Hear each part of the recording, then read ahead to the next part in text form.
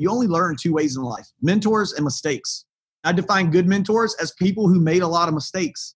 So if you can let my mistakes mentor you, you don't have to make them. Deep down in your gut, you know there's more to life than waking up for school or work, going through the motions just to get by, and living for the weekend. But you're still scared and uncertain about what your true purpose in life is. Welcome to the Free Time Podcast, your very own community and virtual support group created to help you leverage your free time as a valuable asset so you can start to improve your mindset, learn self-empowerment skills, and ultimately find true fulfillment to move you towards the incredible life that was specifically created for you to live. This is more than a podcast dropping 3 episodes a week. This is a movement built around real people sharing real stories, focused on helping you make the most of your life by becoming super intentional with your time. Brought to you by your host, Carl Sona.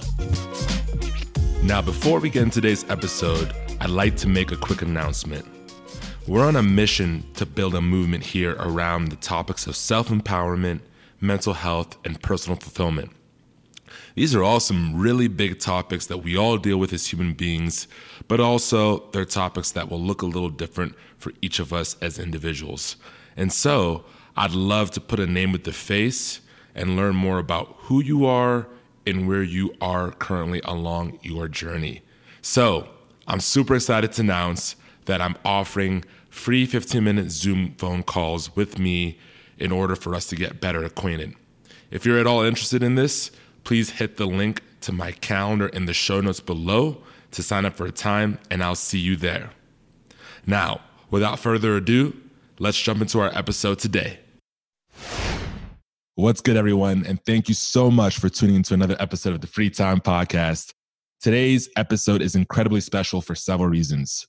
For starters, I'm joined by an amazing guest that goes by the name of Tommy Wafford. Tommy is a serial entrepreneur that has taken multiple startup organizations from 0 to the 7-figure zip code in the short time span of a year.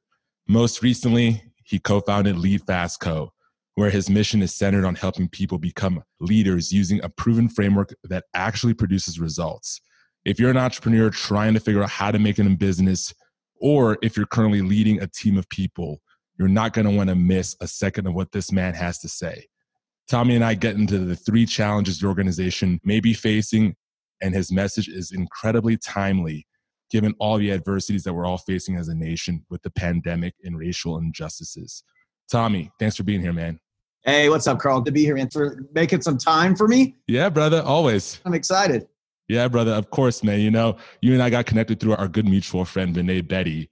And I remember meeting you, bro. It's probably about 2.5 years ago in Vegas. That's right. Kevin Hart's birthday party. Kevin Hart's birthday party. And it's funny, bro, because have you seen Kevin Hart's special on Netflix? Have you seen that special that he dropped? Yeah, we're in that. We're in it, bro, because it was at Dre's. Yeah, I paused it and I took a picture of the screen. It's like you and me and Vinay in the background. Yeah, we're at Kevin Hart's birthday party. Yeah, bro. That was wild. It was wild, man. It was very, very interesting how that came around full circle. And I think that you were in Vegas because you were actually getting ready to close your acquisition with MealViewer. I don't know if it was MealViewer or one of the other companies. Yeah, so it was MealViewer. It had just closed not too long ago. So actually Vegas was, so they do a huge food show every year, and Vegas was our first national show without being a small company, without being a startup. So we had a pretty big booth in there. We balled out a little bit. It was fun. Those corporate dollars are different than the startup dollars. Corporate dollars, man. And I remember being like, yo, who the hell is this Silver Fox, man? That's like this kind of like Great Gatsby type character, kind of mysterious, but incredibly gracious, man. You were so gracious because everywhere we went, like you said, man, we just balled out in this VIP access. And I think that it's just another testament, right, of how it's easy to look at a guy like you from the outside. Me not knowing you at the time, it'd be like, man, this dude he just woke up like that. But you and I both know that's never, ever really the case, man. So if you don't mind, man, like, take us back to you pre-entrepreneurship. Like, how did you know entrepreneurship was your game, and how did you know that you were going to do it in a real and meaningful way, bro? I didn't, man. Actually, my entire life prior to our first business was helping students. Like I worked with inner city kids. I worked at churches. I did lots of stuff. what that prepared me to do was grow people, right? And be a good leader. And that's where I learned how to care for people. That's how I learned how to communicate. It's where I learned how to lead teams. And then I was sort of on the pathway to doing that at a high level and was involved in lots of like large organizations. And that sort of just came abruptly to an end one day. I literally got called into my superior's office and he was like, hey man, I don't know how to tell you this, but you're not the guy for the job anymore. We're going to go a different direction. Wow. And I was like stunned.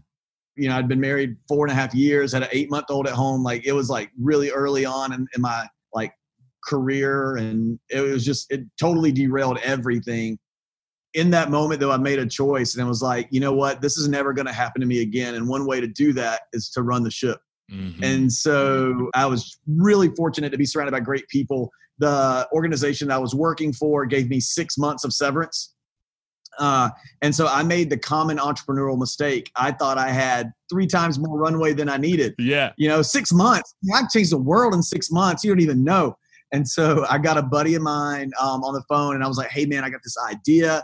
We were talking about it, going back and forth. The first couple of ideas we like trashed because it was like, oh man, like that's never going to work. And then we kind of hit on this idea for what was essentially Groupon. Like 6 months before Groupon existed, we came up with this concept of like co-opting deals and we launched it here in Augusta and it was pretty mildly successful, but we didn't know what we were doing. Yeah. Everybody goes into business. Like if I make widgets and I'm like the best widget maker in the world, why am I making widgets for somebody else?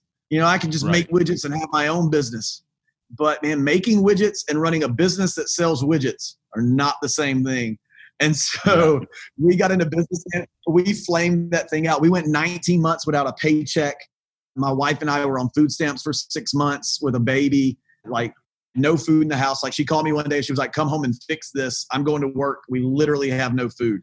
And like it got bad before my pride before I had to get over my pride, like that day broke me.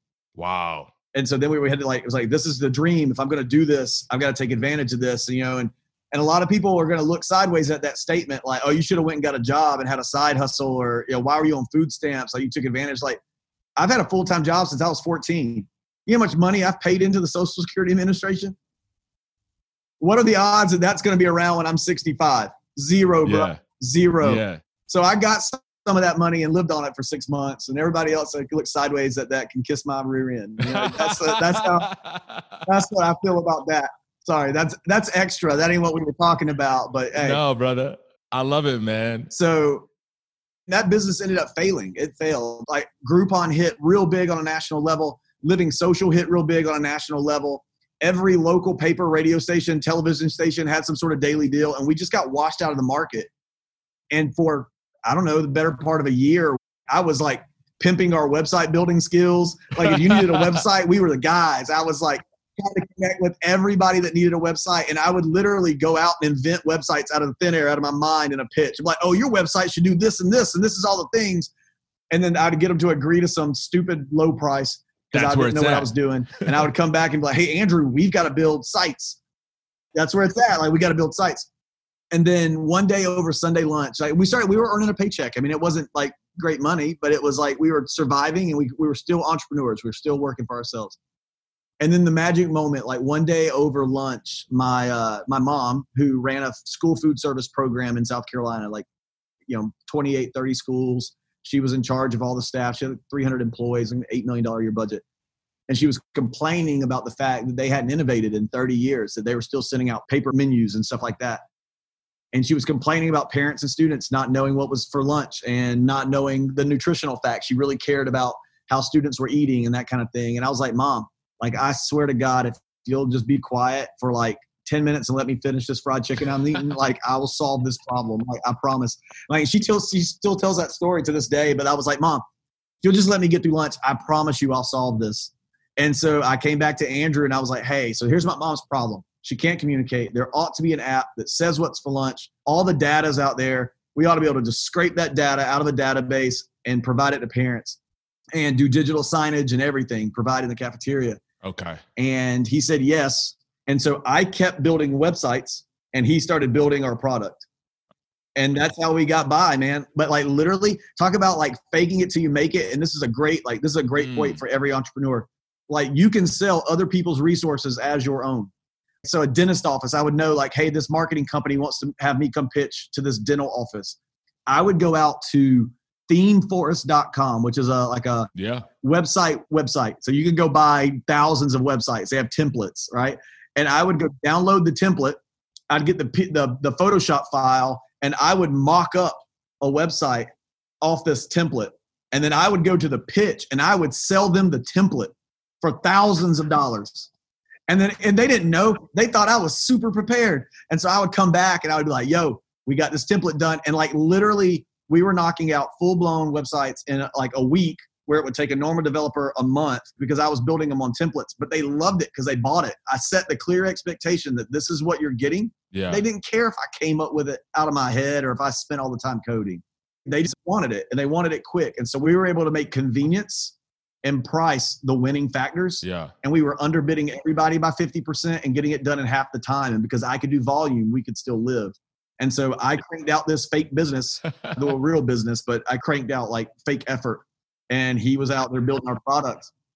And so we installed it. It worked. My mom's colleagues at other districts saw it and said, how do you get this? We went to a trade show and showed it. And like from there on, man, it was like we were off. Like there's so many fun stories about those times where we were like totally like trying to fake like we were bigger than we were. We didn't want anybody to know. We were like living in his bedroom, like a second bedroom where it was our entire office. I mean, bro, it was crazy. It was crazy. I love that, man. I mean, because I think that for a lot of people new to entrepreneurship, there is a tendency to tell yourself that like the plan's got to be completely polished, right? Or you got to have like the credentials to actually go out to the marketplace and fill a void and solve a real issue that you see. But you guys were like, nah, man, mom's screaming about this. Nobody's iterated for 30 years. Let's go be the ones, man. Like y'all gave yourselves permission. You know what I'm saying? How old were you when you guys started to build Mealvere? Oh man, 31, like just out of my 20s, man. I didn't grow up till I was 30. Like I got married. My first 4 years of marriage, like I had no idea what being a man was about. Like, yeah, for real. My wife was really good at teaching me that though, by the way. It was really funny how like my wife taught me manhood because she expected it of me, which was great. It was great. But yeah, being a dad really clarified some things. So when I turned 30 and had our first kid, it was like, damn, I got to get real about this, right? I can't flip from like career to career. You're telling me that it's not too late for the young guy or girl out there that's like 24 years old. It's like, shit, man, like the entrepreneurship is past. Like it's not too late for that person. No. And there's this great story about this like 90-year-old guy that starts learning Chinese, and everybody's like, dude, you're 90. Are you going to start now? And he's like, it's the earliest time I have. No better time than now. I can't start earlier. I can't back up. If you're going to learn it, do it now, but no, I think like, Gary Vaynerchuk says this shit all the time, but like you're 40. Okay. Well, you've got 50 more years minimum. You've got 50 more years. Unless you get hit by a bus, the healthcare in our country is good enough. You have access to it. You're going to live till you're 90. Yeah. What if you spent the next 10 years being an entrepreneur and live the last half of your life balling out? Right. You're going to give up the last half of your life because you didn't do it in the early half? Like that just seems ridiculous to me. Yeah, man. And that's one of the reasons why I started this show, bro. And that's why I called it the Free Time Podcast. Was I talked to all my homies and be like, man, Carl, like how are you like doing real estate investing here and doing the startup medical device space here and juggling all these different things? And I'm like, yo, bro, like you just need to audit your time. Like, what are you doing with the time that we all have right now, right? And how can you be using it as an asset to get you a little bit closer to where you want to go? And that's why I'm fascinated by you, bro, because it sounds like you've really dialed in on that ability to just go out there and make it happen, Yeah, but I'll tell you, I'm a little weird because I love this. Like, okay, I would rather be here than vacation any day. Yeah. Right? Like I would rather be here doing this with you and talking to someone about business and running my business than being at the beach. Yeah. It's how you're wired. Yeah, that's how I'm wired. But I was wired like that always. I didn't know I had the outlet until I tried, right? And so like, look, dude, it's about quality of life. If your goal is to be rich one day, like, and have millions and millions of dollars and you're not wired, then you're going to hate the process of being rich. Yeah. Yeah. The process to get to rich, if you're not wired for like the hard work, you're going to hate it. Maybe one day you make it, but you're going to hate that you had to do it. Jay-Z just said this shit, man, on an interview with somebody, man. I'll have to forward you the link later. He was like, yo, everybody's trying to like mimic, the outcome. Nobody ever like really sees the process behind there. And he's like, yo, if people could just learn to love the process. And Gary Vee talks a lot about this too, man. Like have more patience and have more fondness and love for what actually goes into this. Because this is so much of what it is, man. It's not even like the ball, on the vacations and the yachts and all that. Like, yeah, that's great. But like, that's a small snippet, man. That's not entrepreneurship. So I'd really like to clear that out. And I'm happy you touched on that. So let's talk about going from 0 to 7 figures, right? Like you've done this now, I think 4 or 5 times, I believe, bro. Like you definitely know what the hell you're doing. Talk to me about the first time you did it though, going from 0 to 7 figures, specifically in a year or a year and a half, whatever that was. Like, what did you learn and what does that process look like? Because that's what people are really focused on right now, especially now during COVID where everybody's having to reinvent themselves. What was that process like? So the first one took 4 years. The second one took 18 months. The third one took less than that. So we have a process now. So we got part of this down at this point, right? Yeah. But the 4-year one was really 24 months because the first 2 years, it was just me and Drew. And we were pumping hard and like refining but when we started hiring the right people, so like culture was a big part of that, like having a culture that was addicted to winning. When we sold that company, the first company, we sold Millviewer. We had 22 employees. Oh, wow. We were in 42 states and had 6.5 million people a day that we served on our application. What was the company? Millviewer. So MEAL Viewer. Okay. All one word. Okay. Millviewer. So there's still an app out there. You can, if you're a parent and you've got kids in a school in the United States, we're in a third of them. Yeah.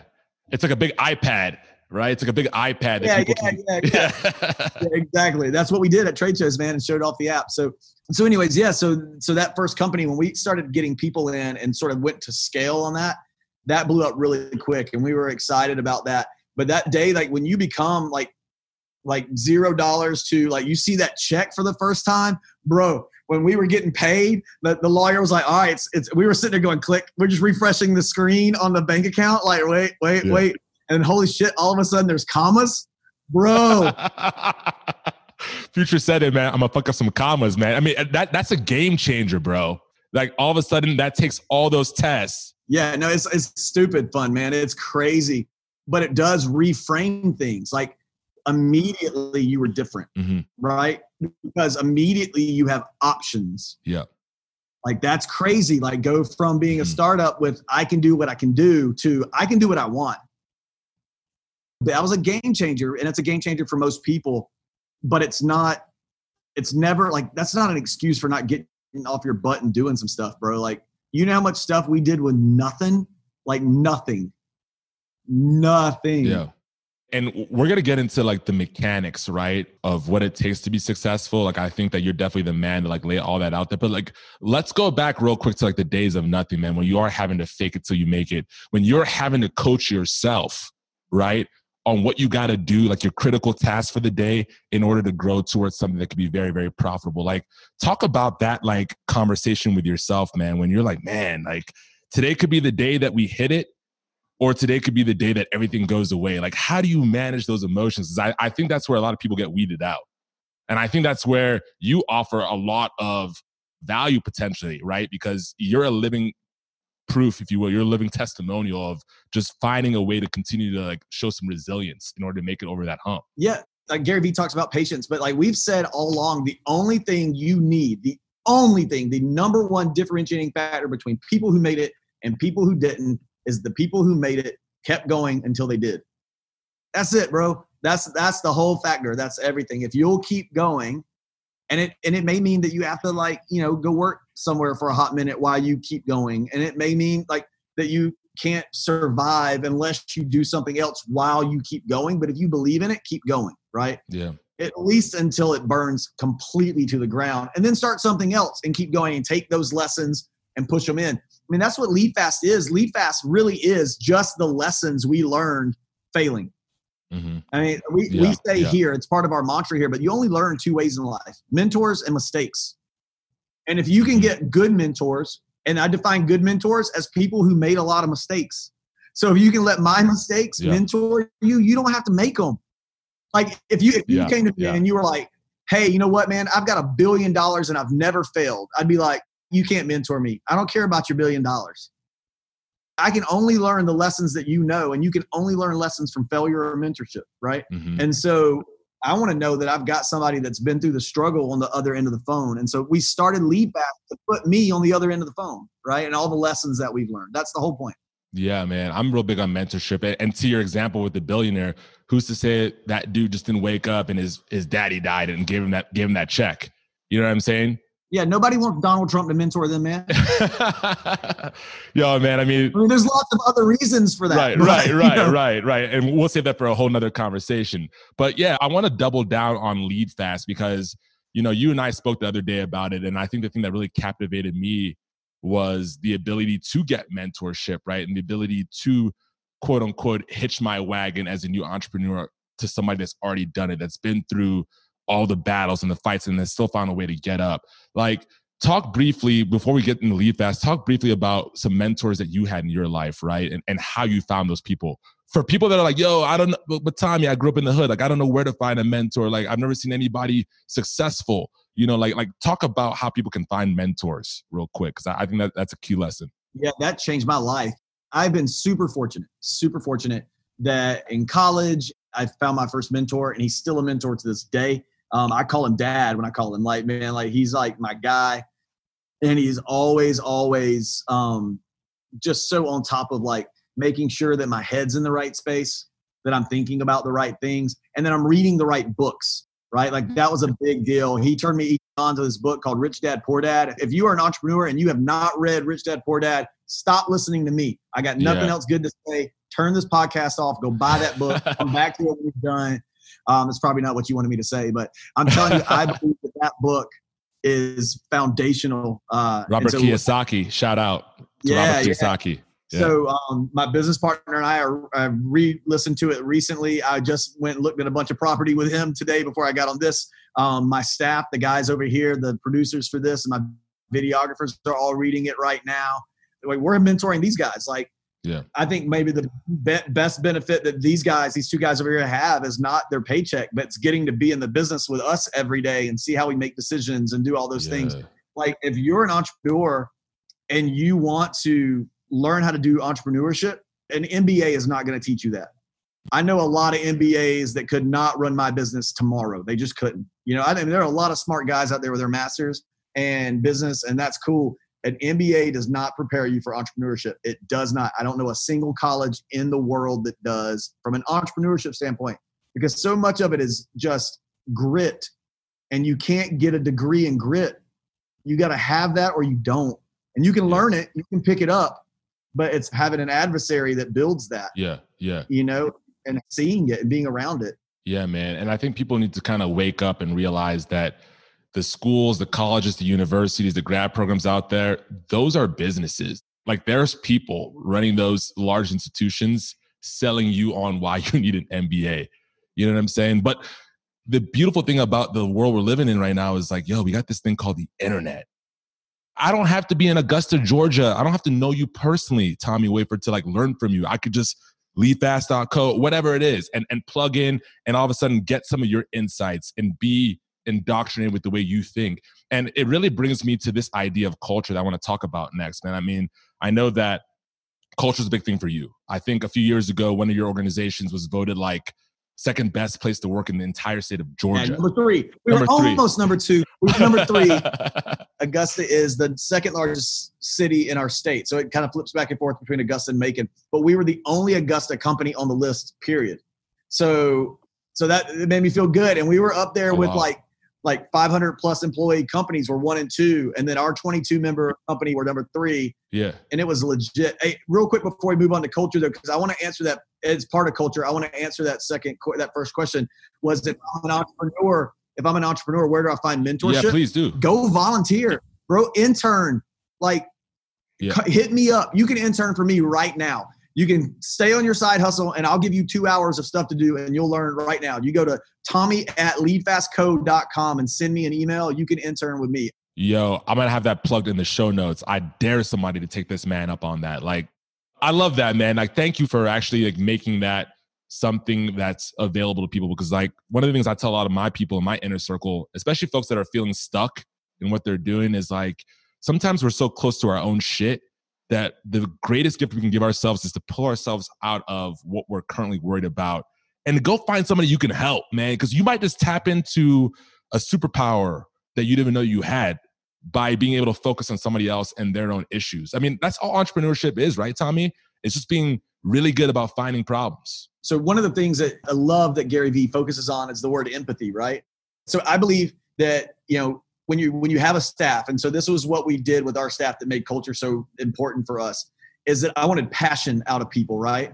But I only wanted passion out of people because I wanted excellence. And so for me, excellence is two things. It's proficiency, like doing it right, and then doing it with passion. I believe that you can have perfection and not have excellence, because I can be perfect. I can proficiently do my job to the point of perfection. But if I don't operate with passion, then it's not excellent work. Interesting. Right? Because I want people to excel. And excellent work raises the bar for you. And you have to have passion to excel, to get to accelerate and to move forward. You have to be passionate about what you're doing. Right? So I always made excellence the standard, which means you had to not only work with proficiency, but you had to work with passion. And how do you get passionate about other people's dreams? Empathy. Empathy is the gateway, because that's how you feel what I feel. Not just sadness, not just being empathetic. Like I feel sad when he feels sad. It's I feel joy when he feels joy. That's empathy is the gateway for other people's emotions for us, as human beings. And so I believe in deploying empathy strategically. So if you're working at a company and you're an entrepreneur and this is great. So even if you're not an entrepreneur, if you're listening to this because you're an MBA that's got their degree and you're at a director level at your company, right? So you're like our buddy Vinay, or you're, who's working at a great corporation. You're mid-level, mid-management, and you're trying to get through that like barrier into the executive suite. You want to be in the C-suite. You got to figure that out. Here's how you do it. I'm going to tell you how to do it. You're going to set yourself apart. Deploy empathy strategically. Like, don't worry about the bottom line. Don't worry about how well you're doing your job, because if you're at that level, you're probably proficient. You need to find the gatekeeper to your promotion. If that's your boss, if that's your boss's boss, if that's some level of HR, and you need to find out why they work at that company. And then go be empathetic and join their cause. So there are going to be guys there that work there because your boss wants to be promoted. That may be why he's there. And then you need to go to him and say, hey, listen. So I was thinking, not only I'm doing my job. I feel like I'm doing a good job. Do you agree?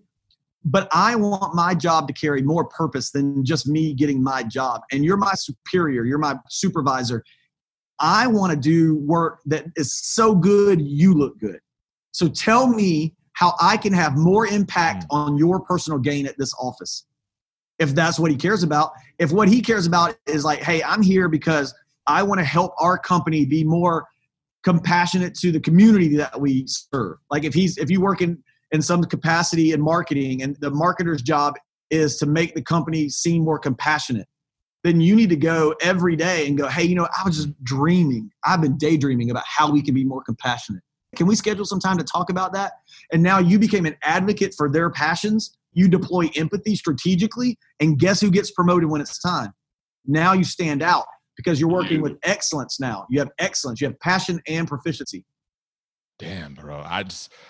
That makes so much sense. I've just never quite heard it put that way. And that's why you're so special, man. So I appreciate you breaking it down. And I think that what you've really done is you've empowered the person listening right now to think about how they can align themselves with the mission of that organization, right? And if you're listening to this right now and you're like, damn, man, like, I don't really resonate with the mission of the organization, get the hell out of there. Like, that's the sign. You're never, ever going to be happy there because you're always going to be trying to deploy empathy for someone else. And so when you only have proficiency, you only can be the cog in someone else's dream, right? You're just on a gear. You're just turning the gear. And you always will have this idea of like, I just feel so used here. You know why? Because you are just getting used for someone else's dream. Like but you have yourself in that position. Like that's you. You understand it now. So choose what to do about it. It reminds me of something that I've heard you say a couple of times, or I've seen you say online and whatnot. You say customers will never love a company until employees love it first. Yep. That was rule number 1, man. So we had these 4 rules at Millviewer, and we do them everywhere. But like, I really believe, like, you know why people love Apple so much? Because Apple loves Apple so much. Yeah. Like they rock with the home team harder than anybody else. It's infectious, bro. It's infectious. Like, I'm not a Dodgers fan, but I went out to LA and everybody had on Dodgers hats. And I was like, I want a Dodgers hat. I want to be cool. Like, having this ecosystem where everybody loves what they're building and they see so much value. They see the value in it too. You're able to communicate that as a leader, bro. Like, that's when everybody loves, because then it's not, thank you for calling Millviewer. This is Amanda in customer service. It's, hey, thank you for calling Amanda here at Millviewer. What's going on in your world today? What can I do to help? Because they are genuinely passionate. And when people have those types of like responses, bro, it's completely different. Obviously with COVID, man, like I think a lot of organizations and companies now see that they can do more things remotely, right? And I think like a lot of people really vibe with remote work, autonomy, all these different things. But do you see that somehow causing a struggle or causing organizations to have struggles with building culture, having, Tommy and Johnny and Lisa, across the globe and not really being able to connect with each other, not really feeling that camaraderie and that tribe effect that really gets people to, buy in? What are your thoughts on that? I'm just curious. All right. So it's all technique, right? Like if you're going to have 200 people on a Zoom call and you're sitting at your desk, like we're sitting now, and I'm a good communicator. I'm not great. I'm a good communicator, and I'm good with people, and I'm good at understanding people. But like, if this is the level of engagement that you plan on having, bro, like seriously, this isn't fun to watch. Like, you got 200 people on a Zoom call and some guy's going through quarterly earnings. Like, who wants that? That's not all hands we dream of.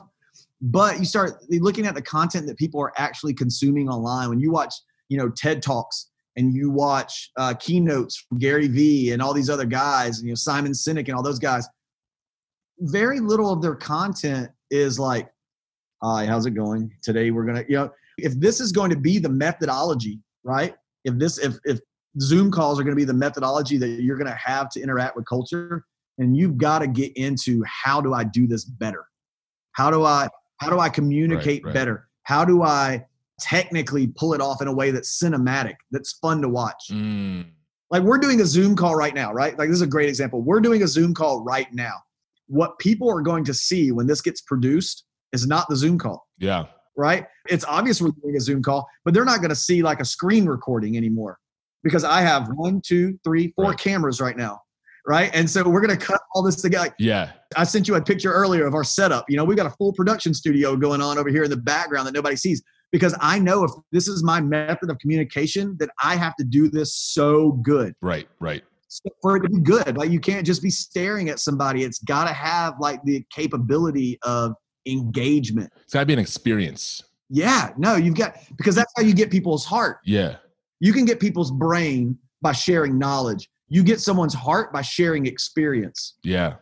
Stories. Yeah, stories. And so now it's not, hey, so our quarterly earnings are good. We're up 10%, blah, blah, blah, whatever. Now it's like, hey, I want to congratulate some of you, because we had, even in the middle of the crisis, when we're like this, we're on a Zoom call and you give it context. So every story has context, right? So even in the middle of this crisis, we were able to see 10% gains. Now, I know that's not what some of you hoped for. You hoped for more. So now you give credit to the audience for empathy. You expect excellence, right? So now I'm drawing them in because I've said, I know something about you, right? So here's what we did, even in the middle of all this context. And I know that's not what some of you hoped for. I've drawn you in. But I want to say congratulations for the amazing work, affirmation.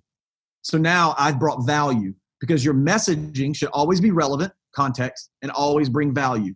And I may not be able to give you a check over online. I may not be able to shake your hand, pat you on the back. But if I've got 200 people here, you better believe I'm going to recognize you in front of everyone. And I'm going to add value to you. Damn, brother. I told you guys we were in for a treat today, man. This man's taking us to school, but I love how you do it in such a simple fashion, man, that I think anybody can like easily grasp. And so I want to revisit Lead Fast. Yeah. I feel like we dove into the culture piece. Let's back it up real quick. Tell the people why you're doing this, man, because obviously you've been successful, right? Like there would be nothing stopping you from going the fifth startup, the sixth, and just building an empire and just hoarding all of the, the rewards for yourselves. Why lead fast? Why now? What is the company? So COVID actually, was really good for us as a company. We were going to launch, we had this big thing, and then the world shut down, right? Yeah. And everybody picked up a side hustle. Like, dude, if you had a dream in your heart and you go back out of COVID and you didn't get it started, that is not a dream. It is a wish. Give up, go home, get a job. Like, you had plenty of time. Yeah. Plenty of time. Shame on you. Plenty of time. This was like an equalizer. This is like the universe saying, hey, that thing that's been like on your mind, go do that thing right now. Because you're not leaving the house. You can't see your homies. If what you had in your heart and in your mind to do is at the same scale now as it was 3 months ago, you might want to stay at your job, bro. Like, you might not be cut out of the same cloth as the rest of the entrepreneurial world. Yeah, you're a wantrepreneur. You want to be, but you're not. I call them pretend pioneers. Like, I know guys that would rather fail with a good excuse than succeed through hard work. They're pretend pioneers. They'd rather go to Everest and then talk about conditions not being right and get credit socially with their friend group for making the attempt, instead of being the guy on top of the damn mountain with the flag in his hand. Right. Like, that's easy. It's easier to get the social credit for the attempt and be like, I got this friend that tried to climb Everest. He never took one step up the mountain. Right. And hey, listen, man, like, honestly, I got nothing against that, but like, if that's you, just own it. Like don't try to be what you're not. Not everybody's cut out for the entrepreneurial game. I mean, it's just facts, Yeah. And it should be like, if you're like, man, I mean, how many entrepreneurs do you meet and they're like, bro, what's going on? I'm crushing it right now. No, you're not. No, you're not. Like, if you say that or you believe it when you hear it, you're probably not actually an entrepreneur, right? Because every entrepreneur that does it knows it's bullshit. Yeah. And you brought up Gary Vee several times. I've been listening to a lot of his stuff during COVID because I feel like the guy's got like a crystal ball. I feel like everything he writes and speaks about, like, just it manifests, man. Like, I remember reading Crushing It like several years ago, and shit that he said in that book is now come to fruition. So anyways, he talks about like entrepreneurship being eating shit. Like, how well can you eat shit? So I think that really piggybacks off the point that you just brought up about those folks that are out there like, oh man, killing it, this, that, blah, blah, blah. And it's like, come on, man.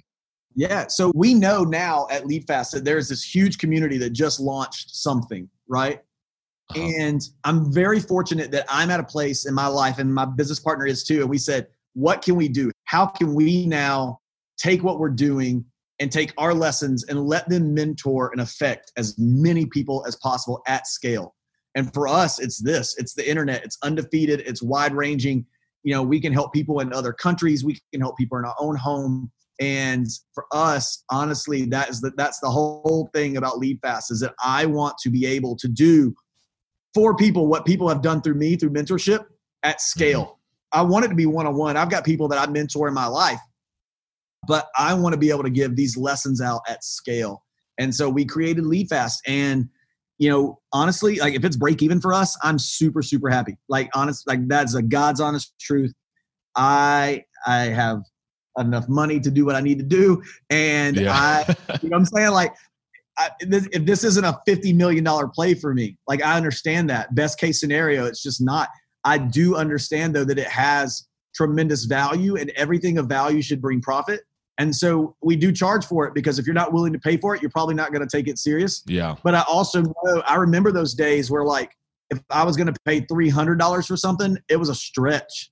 And I want to make this available to those people. Like, I remember me and Andrew taking my food stamp food and taking it to the office and putting it in a little mini fridge. And we ate grilled cheese every day. We were working 19 hours a day, and we had grilled cheese in the morning and grilled cheese in the afternoon and grilled cheese in the evening and grilled cheese at like fifth meal, like at 11:30 before we locked up, right?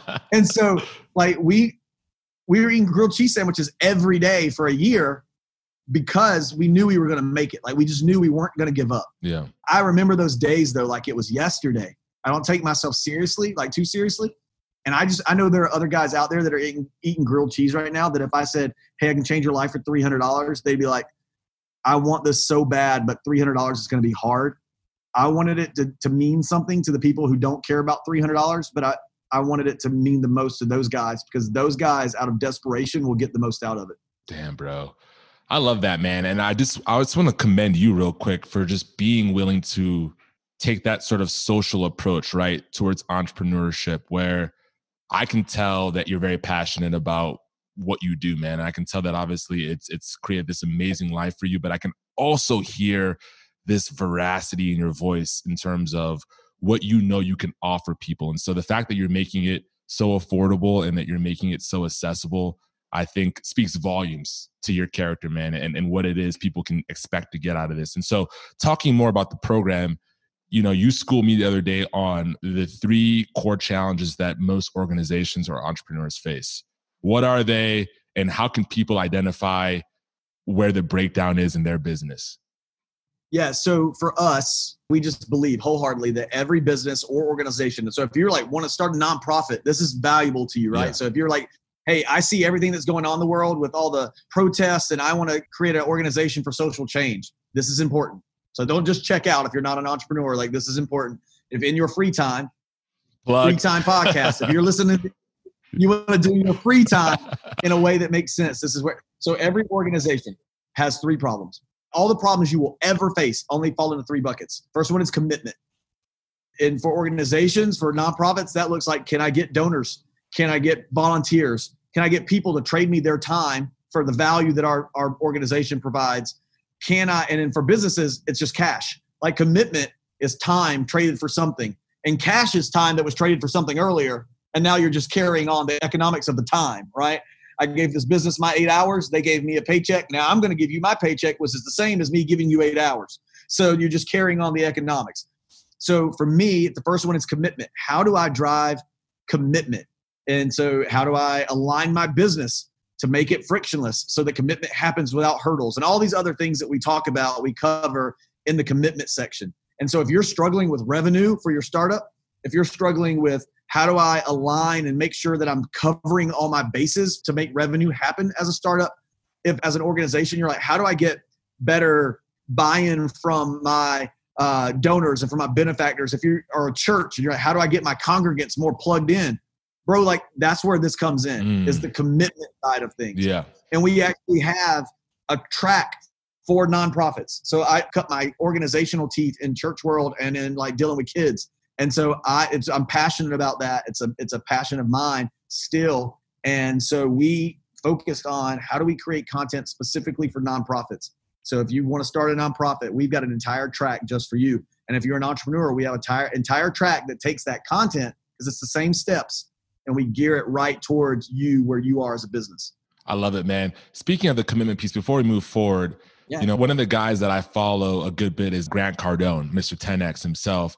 And he talks about, like, you got to be more committed than that other person, like, across the table from you.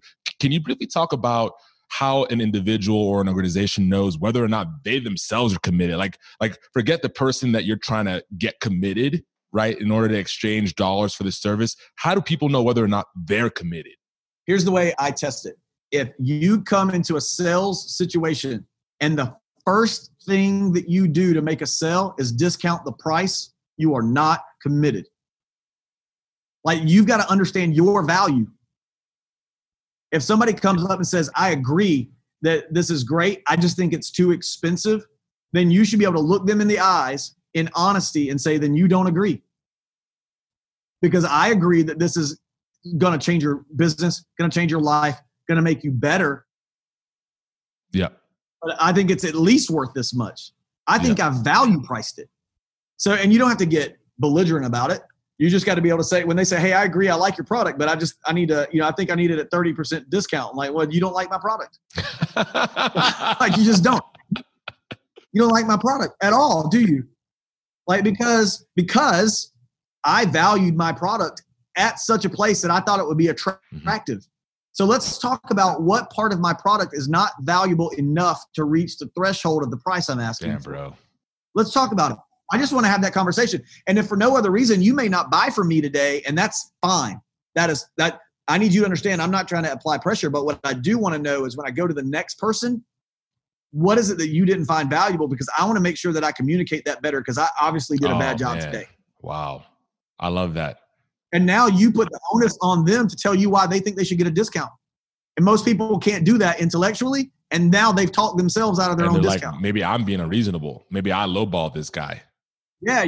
No. And it's like sincere. Like, you have to be sincere. That's not don't take that word for word and be like, I'm going to copy that and parrot that out. Sincere about it. Like, hey, so I agree. And we can talk about pricing, but I first need a question answered. What did I do today that was wrong? Okay. Because I felt like I explained the value, but you didn't see the value. And so I messed up. And before I go back to my office without a sale, I want you to mentor me. Can you do me that favor? Like, I appreciate your input and I value you as a potential partner in this relationship. And I want to know what I did that didn't communicate the value, because I want to fix that next time. Brilliant, man. Take that ownership. You've definitely read the 10X rule, I can tell. Or you're just a brilliant salesman. No, we read it as a staff. Like, back in the day, like when we had 22 people, I made everybody. We did, instead of business meetings, we did family meetings. Okay. And every Friday, all 22 people had to be there. And we would sit around this giant couch, and every department, so we only had 3. So we had R&D, so development, sales, customer care, and business. Yeah. And so in the general business. And so everybody from the company would be there, and we'd go, hey, sales, so what are you struggling with right now? Because we as a company want to deploy empathy. I want R&D to be building empathetically. I want them to be passionate about what they're building, because they know it fixes somebody else in our company's problem. Mm-hmm. And so they would say, oh, we're dealing with this, whatever. And then customer care would say, oh, well, we had these 2 client requests. This customer's really struggling with this, and this was broke. And then I'd be like, all right, development, how quickly can we fix the broke thing? Sales, can you make a call to that customer and make sure they're okay? And everybody knew at all times. And then I would say, hey, here's who we are and where we are as a business. Let's keep pushing forward, because we're making huge strides. And everybody knew everything that was going on, but we consistently read together. That was the one thing, is that we would do like books where we read together. We all did the 10X rule, because what happens is that shared experience, again, sharing an experience. Sharing your experiences and sharing an experience are not the same, but they're both valuable.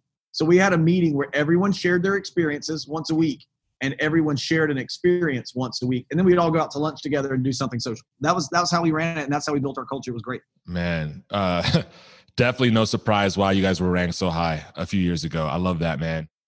What about the second pitfall for a lot of organizations? So we touched on commitment. I love how you broke that down. What's the next one? So culture.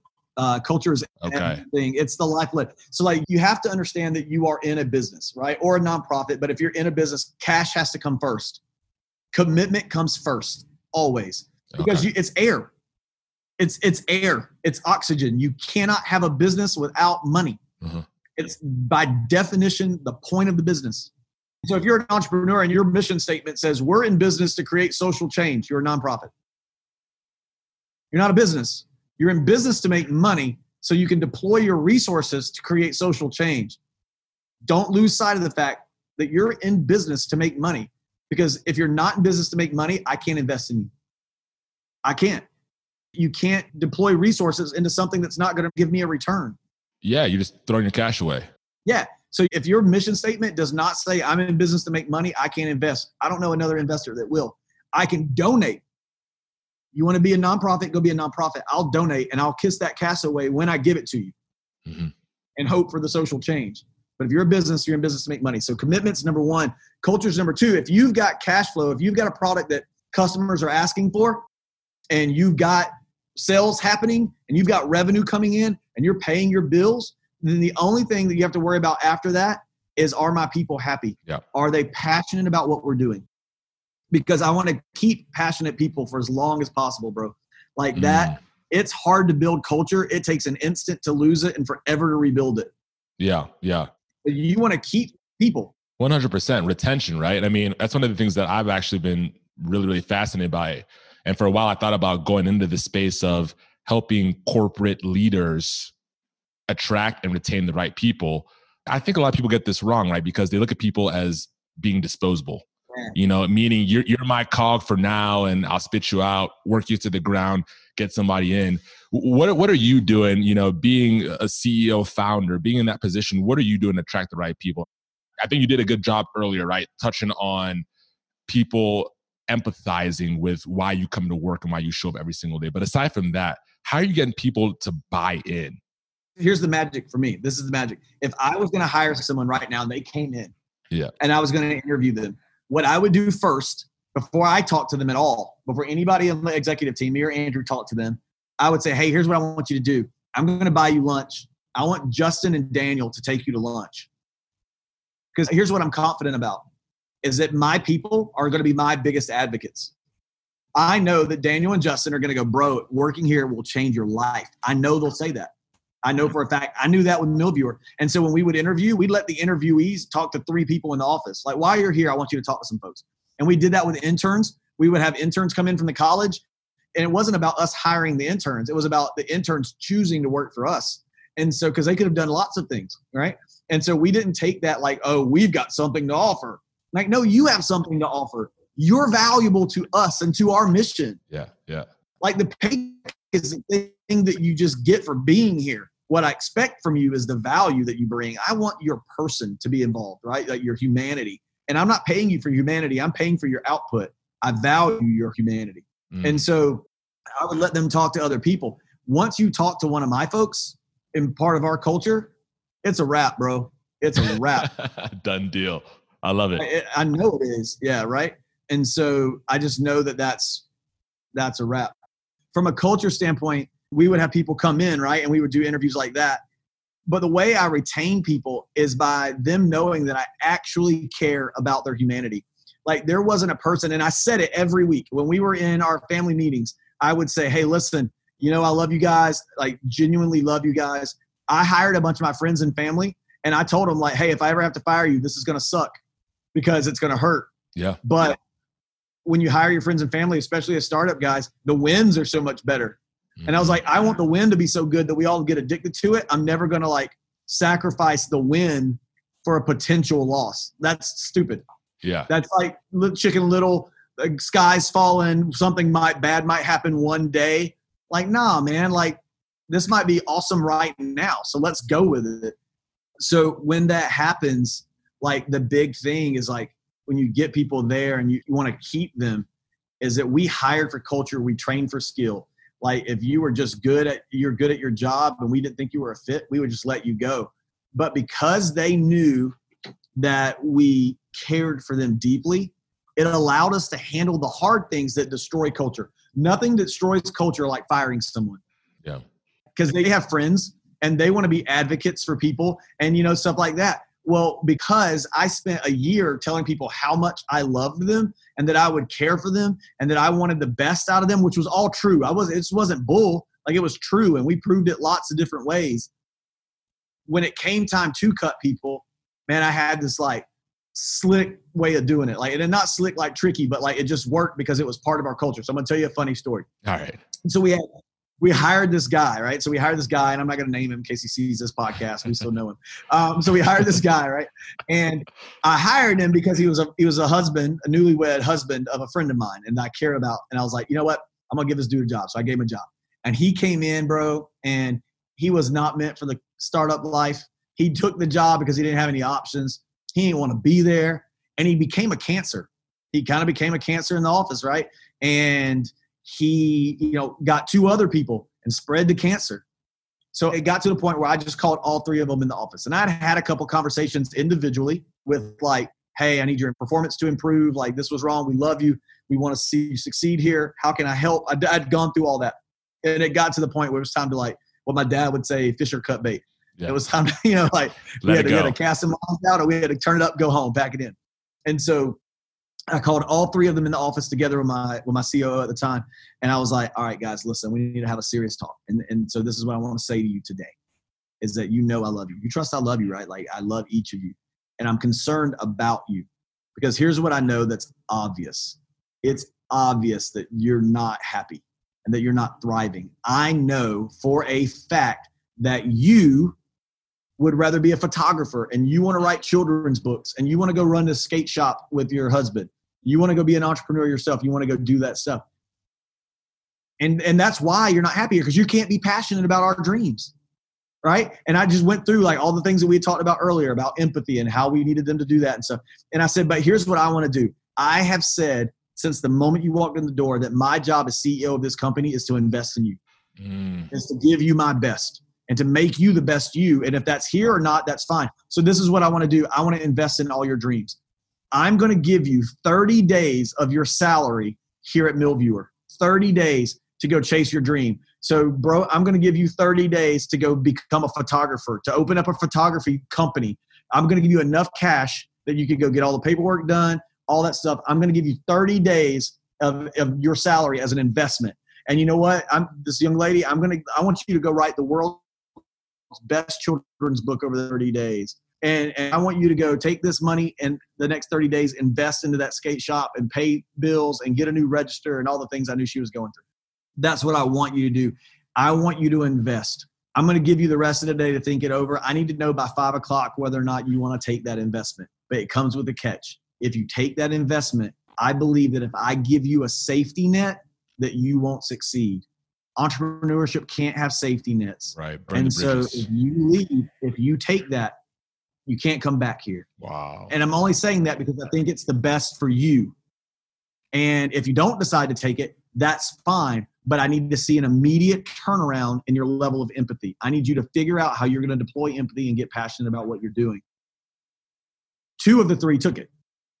The 3rd one turned it around. But at the end of the day, they told me they were going to take it. I got the entire staff together and I said, hey guys, I've got wonderful news. You know, we love everyone here. And I've told everybody here that I want to invest in you as CEO. I want to be the biggest advocate for your life. I want to make you the best you can be. And we've had some conversations with these guys. And we all know that this guy wants to go be a photographer full time. And we know that, you know, she's a writer and has this dream of writing a children's book. And I just felt moved till I offer them 30 days of investment. So we're going to pay their living expenses for the next 30 days. We're essentially going to give them what they would make here. But I want to celebrate them as they go try to do this entrepreneurship thing because it's not easy. And we're excited that they're gutsy.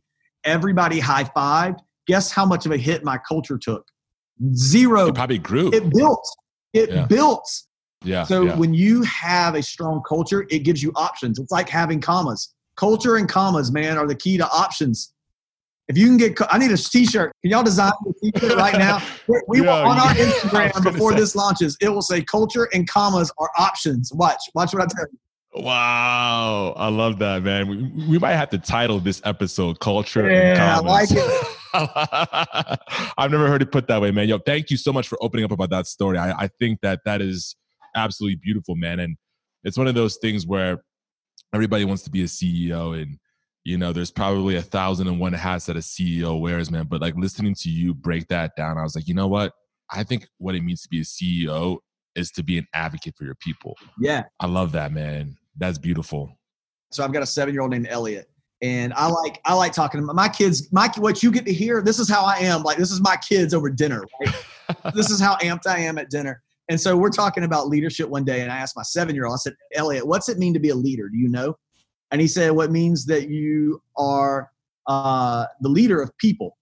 And I was like, yeah, okay, so that's true. But what does it mean to lead people? And his response like blew my mind. He says, it means you're responsible for helping them. Wow. And I was like, bro, you get it. You're 7. Wow. You get it. You understand that leadership's responsibility is helping people. That's it. You get to graduate.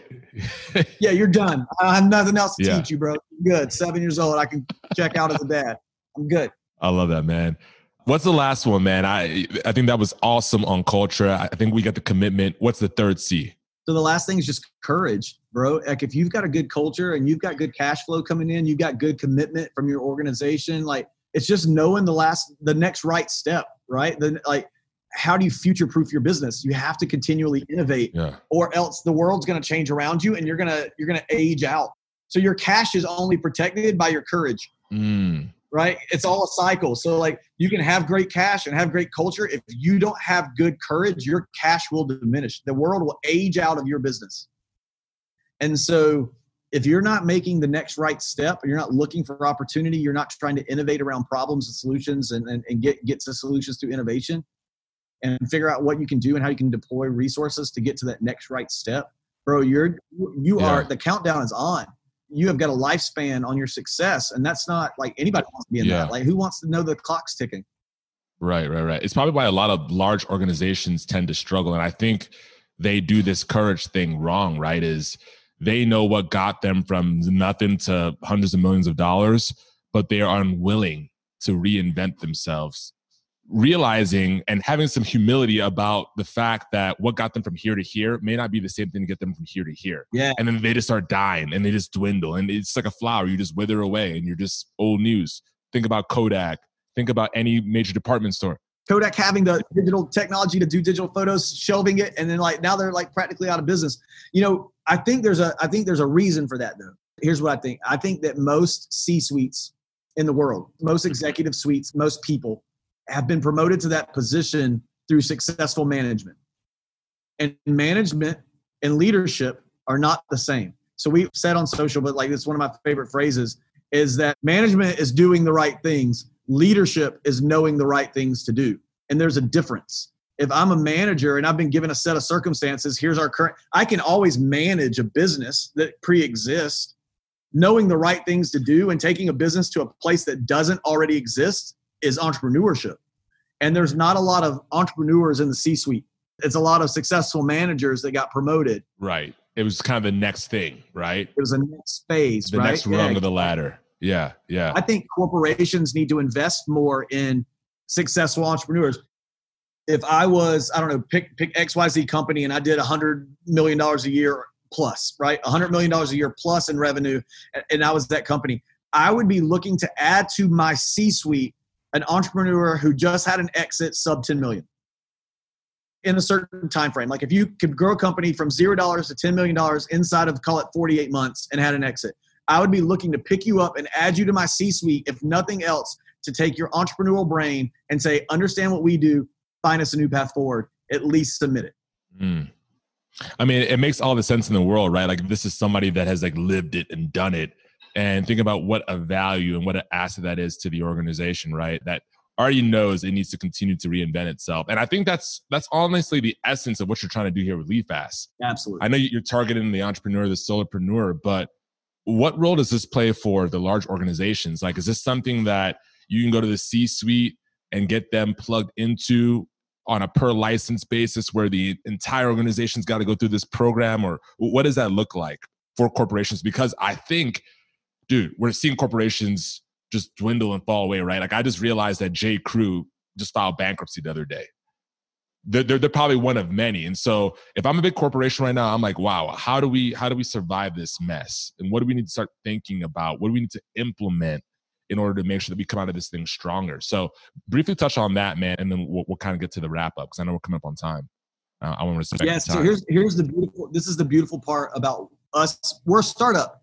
Yeah. We're super nimble. Flexible, so man. The answer is yes. If J. Crew calls us and goes, hey, we need somebody to lead us out of this and give us strategy, the whole team will be there tomorrow. And the check will be large because their need is large. Yeah.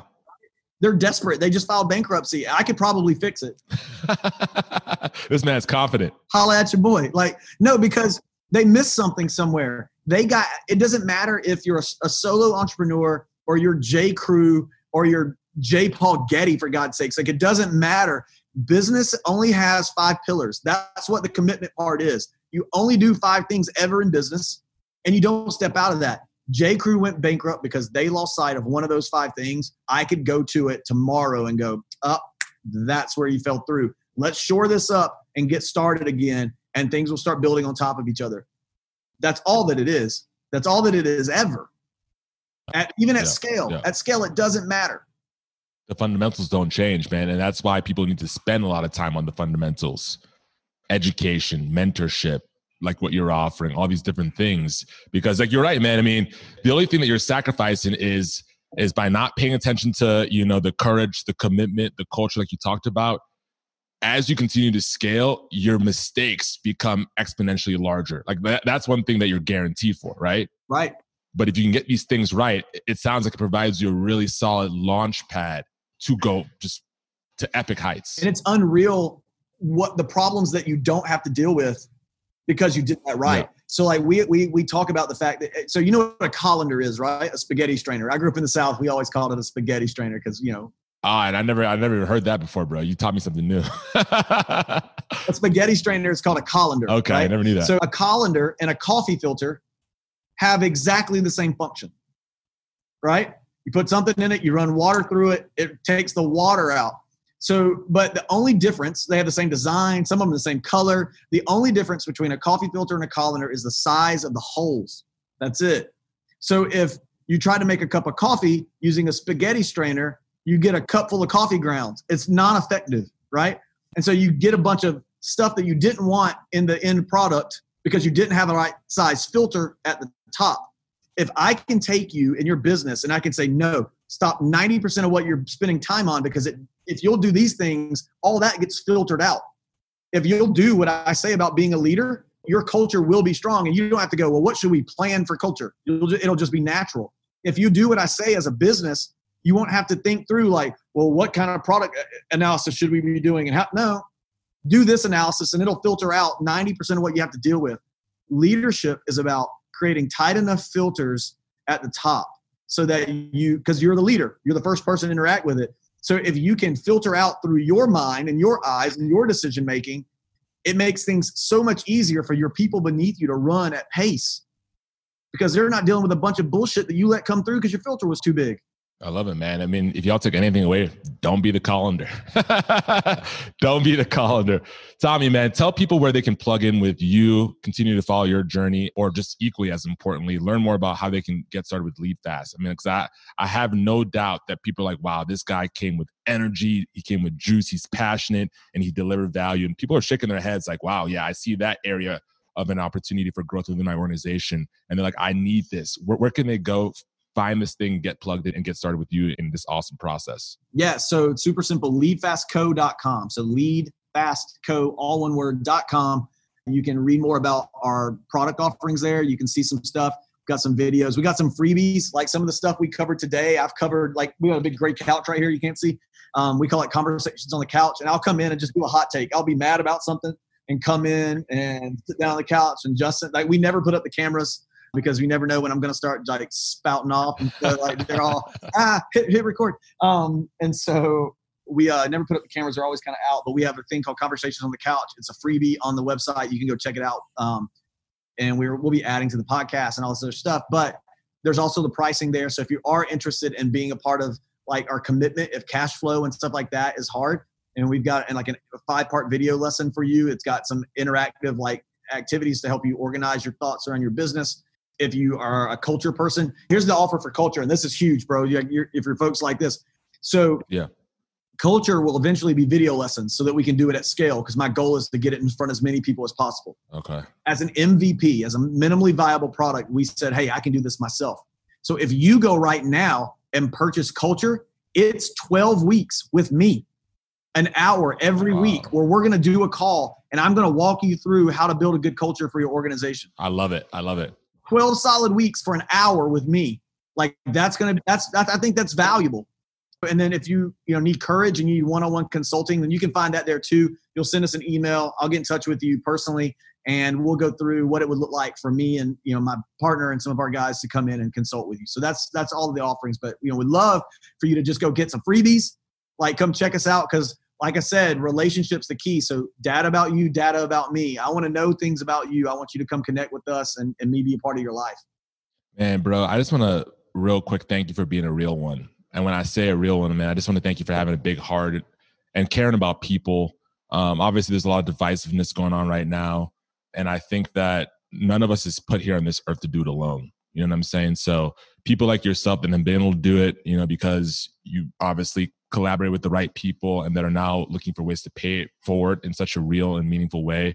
My heart jumps for joy when I see that. And so I want to encourage everybody listening to this right now to please take him up on his offer. The man even put an offer in at the top of the episode where he was like, yo, come and work with me for free. Volunteer your time and I'll give you 2 hours a week doing X, Y, and Z. I mean, if you are looking for a buoy, if you're looking for somebody to help you level up your internal thermostat and like really raise the temperature at which you play, Tommy's a great guy to do it. So please do not take that lightly. Go check him out. And Tommy, man, I just want to thank you one more time for being here, bro. It means a lot. Hey, you're welcome, man. I appreciate you making space for me on your platform. Absolutely, man. We're pivoting into the random round. 5 quick questions to have some fun with you. You down? Let's go. Let's do it. Awesome, man. You didn't tell me this was coming, but all right, let's go. I'm awake. Try to catch you in your back heels, man. What is one dream you have, Tommy, that has not yet come to fruition? I want to teach code as a second language to a group of impoverished kids in Guatemala. We work there. We have a foundation that goes down and we work there, and it's awesome. But they teach English as a second language. Those kids are never coming to the United States. That's a useless task for them to do. I can teach them coding as a second language and get the internet out there. And now they can plug into the global economy, and we can create economies where there aren't any. Wow. Their average annual household income is like $500 a year. So if they do a front page website design and they get $500, I've just doubled their household income. So like that for me that's my passion, is I want to help third world developing countries get into the global economy through code. Man, beast mode. Love that, man. I ask this of every guest. So imagine potential where like a physical place on a map you could go to. All right. Like a place you could travel to, a destination. What would be more fun for you, bro? Would it be the journey there, however you get there, or would it be just arriving in and of itself? Oh man, I live in potential. I don't know. I don't ever feel like I'm not in it. Like that's a hard question, because like I feel like I base in potential. Like I don't feel like I don't feel like potential's a journey for me. I feel like everything for me comes out of that. Like I have no clue how we're going to do it. I went and looked at a 142-acre property this afternoon to start a coaching center where I can bring groups of 10, 15, 20 in and spend an entire week with them doing this and fixing things. Wow. I don't know how that's going to happen, but talk to me in a week and see if I've made progress. I bet I have. Like everything's potential until it's not. Bro, I love your mindset. It's so infinite. Great answer. Nobody's ever answered it That's that way. not surprising. If awesome you ask answer. any of the people here, they're going to be like, of course, Tommy's the one guy that answered it unlike anyone else. Like he's the one that thought it sideways. Okay. All right, man. You're a car guy. I'm a car guy as well. Favorite car? Favorite car I've owned or favorite car? Favorite car you've owned. Let's go that direction. So the car I have right now is pretty sweet. I've got a G550, and the G-Wagon is pretty legit. It's my favorite car I've owned. I've got a 57 Ford wagon too with like a 600 horsepower Coyote in it, and it's a lot of fun. But my G-Wagon, like put all the kids in it and drive around. Like I like my G-Wagon. I love it. Is that the 2020? Nah, bro. I ain't got it like that. I was going to say, honestly, I don't really like the styling of the 2020. I'll be honest, man. Bro, I saw one. We had one local, and I'm really good friends with the guys over at Mercedes here local in Augusta, and they're shout out to Mercedes Augusta. They're awesome. But they had one in, and it was like, I think the sticker on it was like 170, and they sold it to some guy in Chicago for like 240. Like it was like 60 over sticker or something stupid like that. The new Vets are dumb. The new Vets are stupid. Yeah. Awesome. Like they're great. And I had one on order, and I was so excited about it. And then like last night I walked outside, and the guy across the street from me had one parked in his driveway. I came in, I said, you know how mad I would have been if I'd have bought a Vet and the dude across the street had one? Like, God. See, I don't care about the cost of cars. I want something exclusive. Exclusivity is what drives me. I want to be the only. I love it. I love it, man. I love it, man. For me, it would be a 964 Porsche, man. It's a 964, yeah. One of the last of the air-cooled engines, air-cooled man. turbo, yeah, I love boy. It. I hear you. I like it. All right, brother. What's one empowering quote you want to leave with the audience today? Something that you say or something that you just like to quote from else, whatever. So if you're in our office, up on the wall is this big mural. It says, it's a rocket ship taking off. It says, just get on. It's also what's on my arm right here. That's cool. So there's this Sheryl Sandberg, where Eric Schmidt, who used to work at Google, was her mentor. And she was talking about the jump Facebook. And he said, Sheryl, when someone offers you a ride on a rocket, you don't ask what seat, you just get on.